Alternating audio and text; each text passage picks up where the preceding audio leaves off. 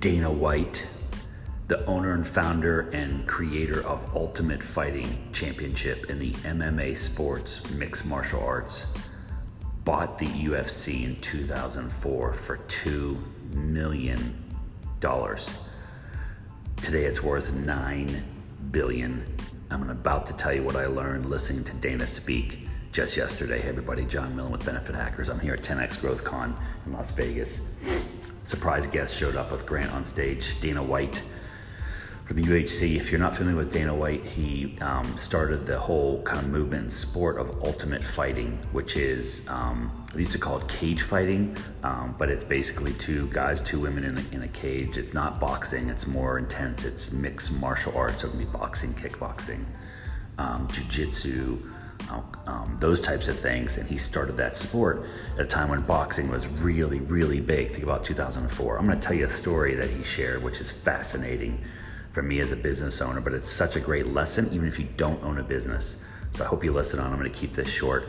It's rare that you get a chance to listen to someone being interviewed in a forum like 10X Growth Con. So here it is in the middle of Mandalay Bay Convention Center, 12,000 people, maybe a little less than that, all around this stage in the middle with two chairs, Grant in one and Dana White in the other one. And he kind of came in, I think Grant pulled him in unannounced, or it wasn't on the schedule. He wasn't a planned speaker, which was amazing.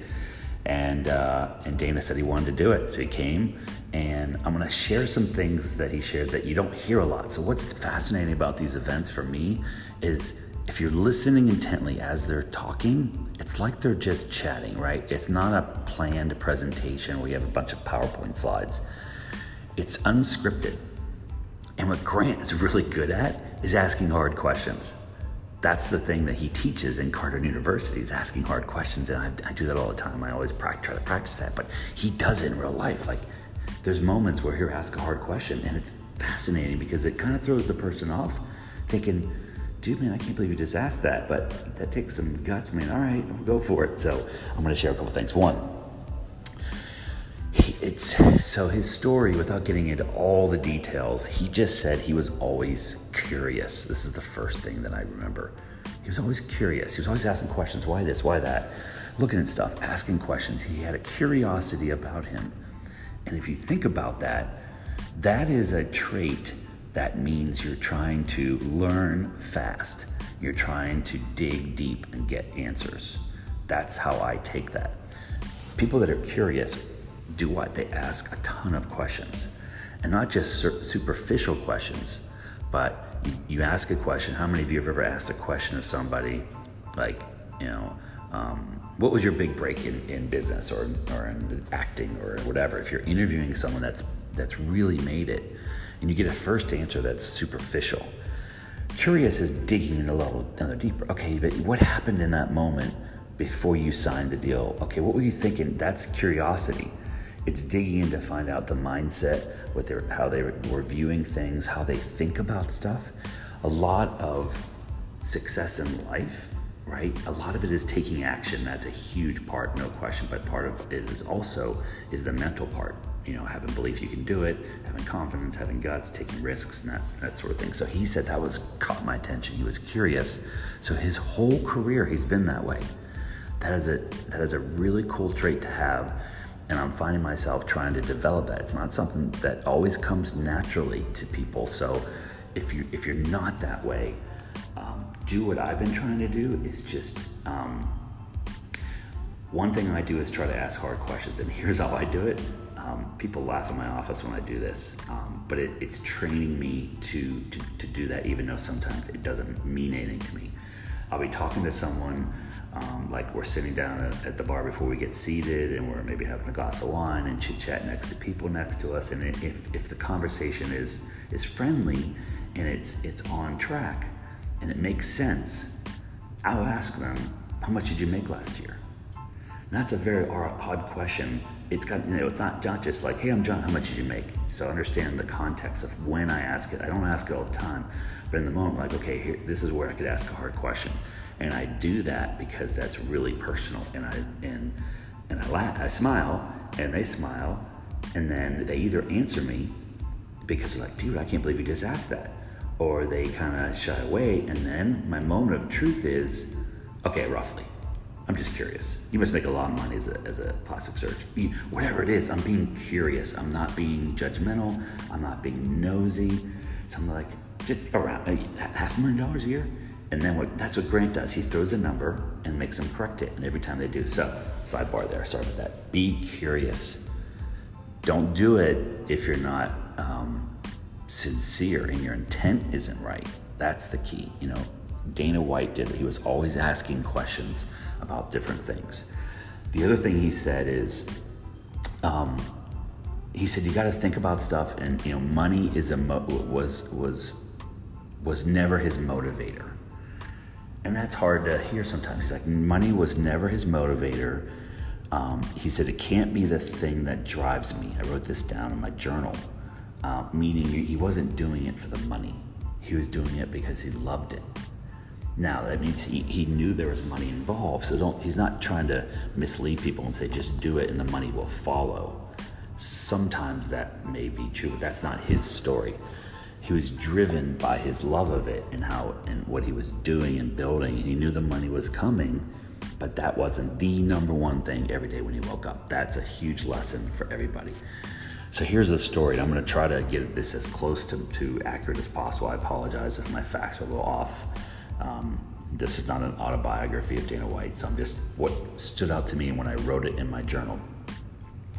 He bought the UFC in 2004, and it cost him $2 million.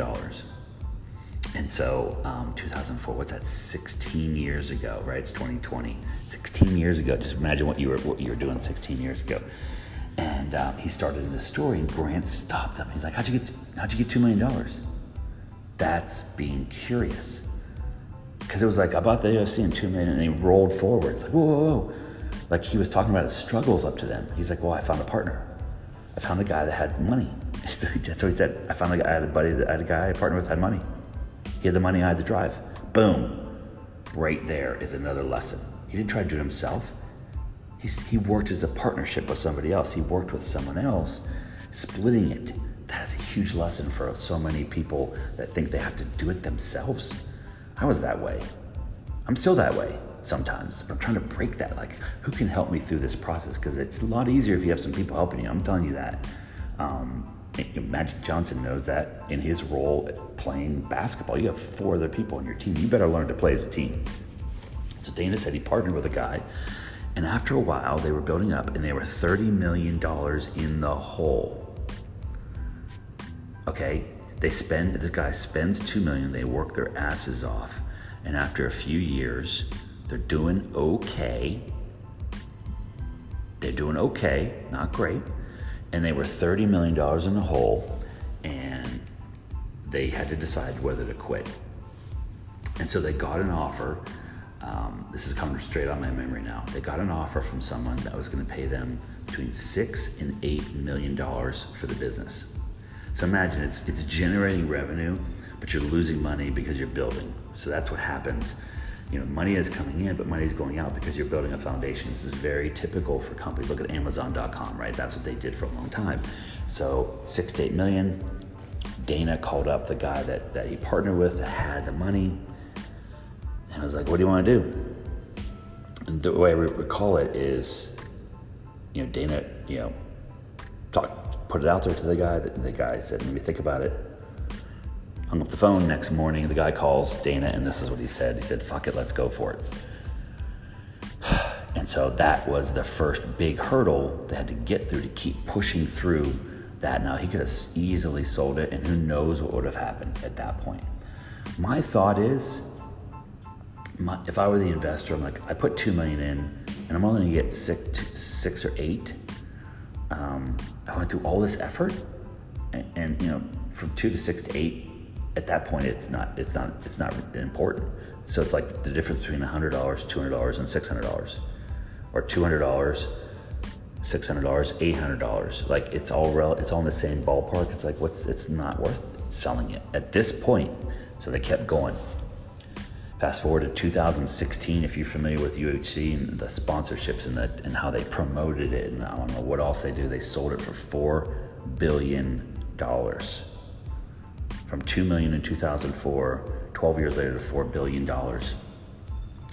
And part of the deal was that Dana had to stay on for a while to help with the brand and everything, but they sold it for $4 billion. Now, a lot of people thought that was an overpriced valuation. So Dana was kind of explaining, I don't remember all the details, but it was kind of like, people were like, that's nuts. Who the hell would pay $4 billion for this in 2016? So imagine that's the presidential elections, the elections going through, and not that that has anything to do with UFC, sorry, but that's what was happening. People thought it was totally overvalued. Someone overpaid for it. It wasn't worth it. And guess what it's worth today, in 2020? $9 billion. 9. It doubled in 4 years, from $4 billion to $9 billion. So the points that I remember that are so important is be curious, ask questions, ask difficult questions, dig, but make sure your intention is right. Don't be afraid to take a shot. And then understand that everything is a journey. It looks easy when he's sitting on stage, but he was like, dude, this was not easy, but I loved doing it. And I believed in what I was doing. So I hope this is valuable. Man, it's so impactful to hear the story behind the story from me, but I think this can help anyone. So let me know what you think. And we'll be talking soon. Thanks.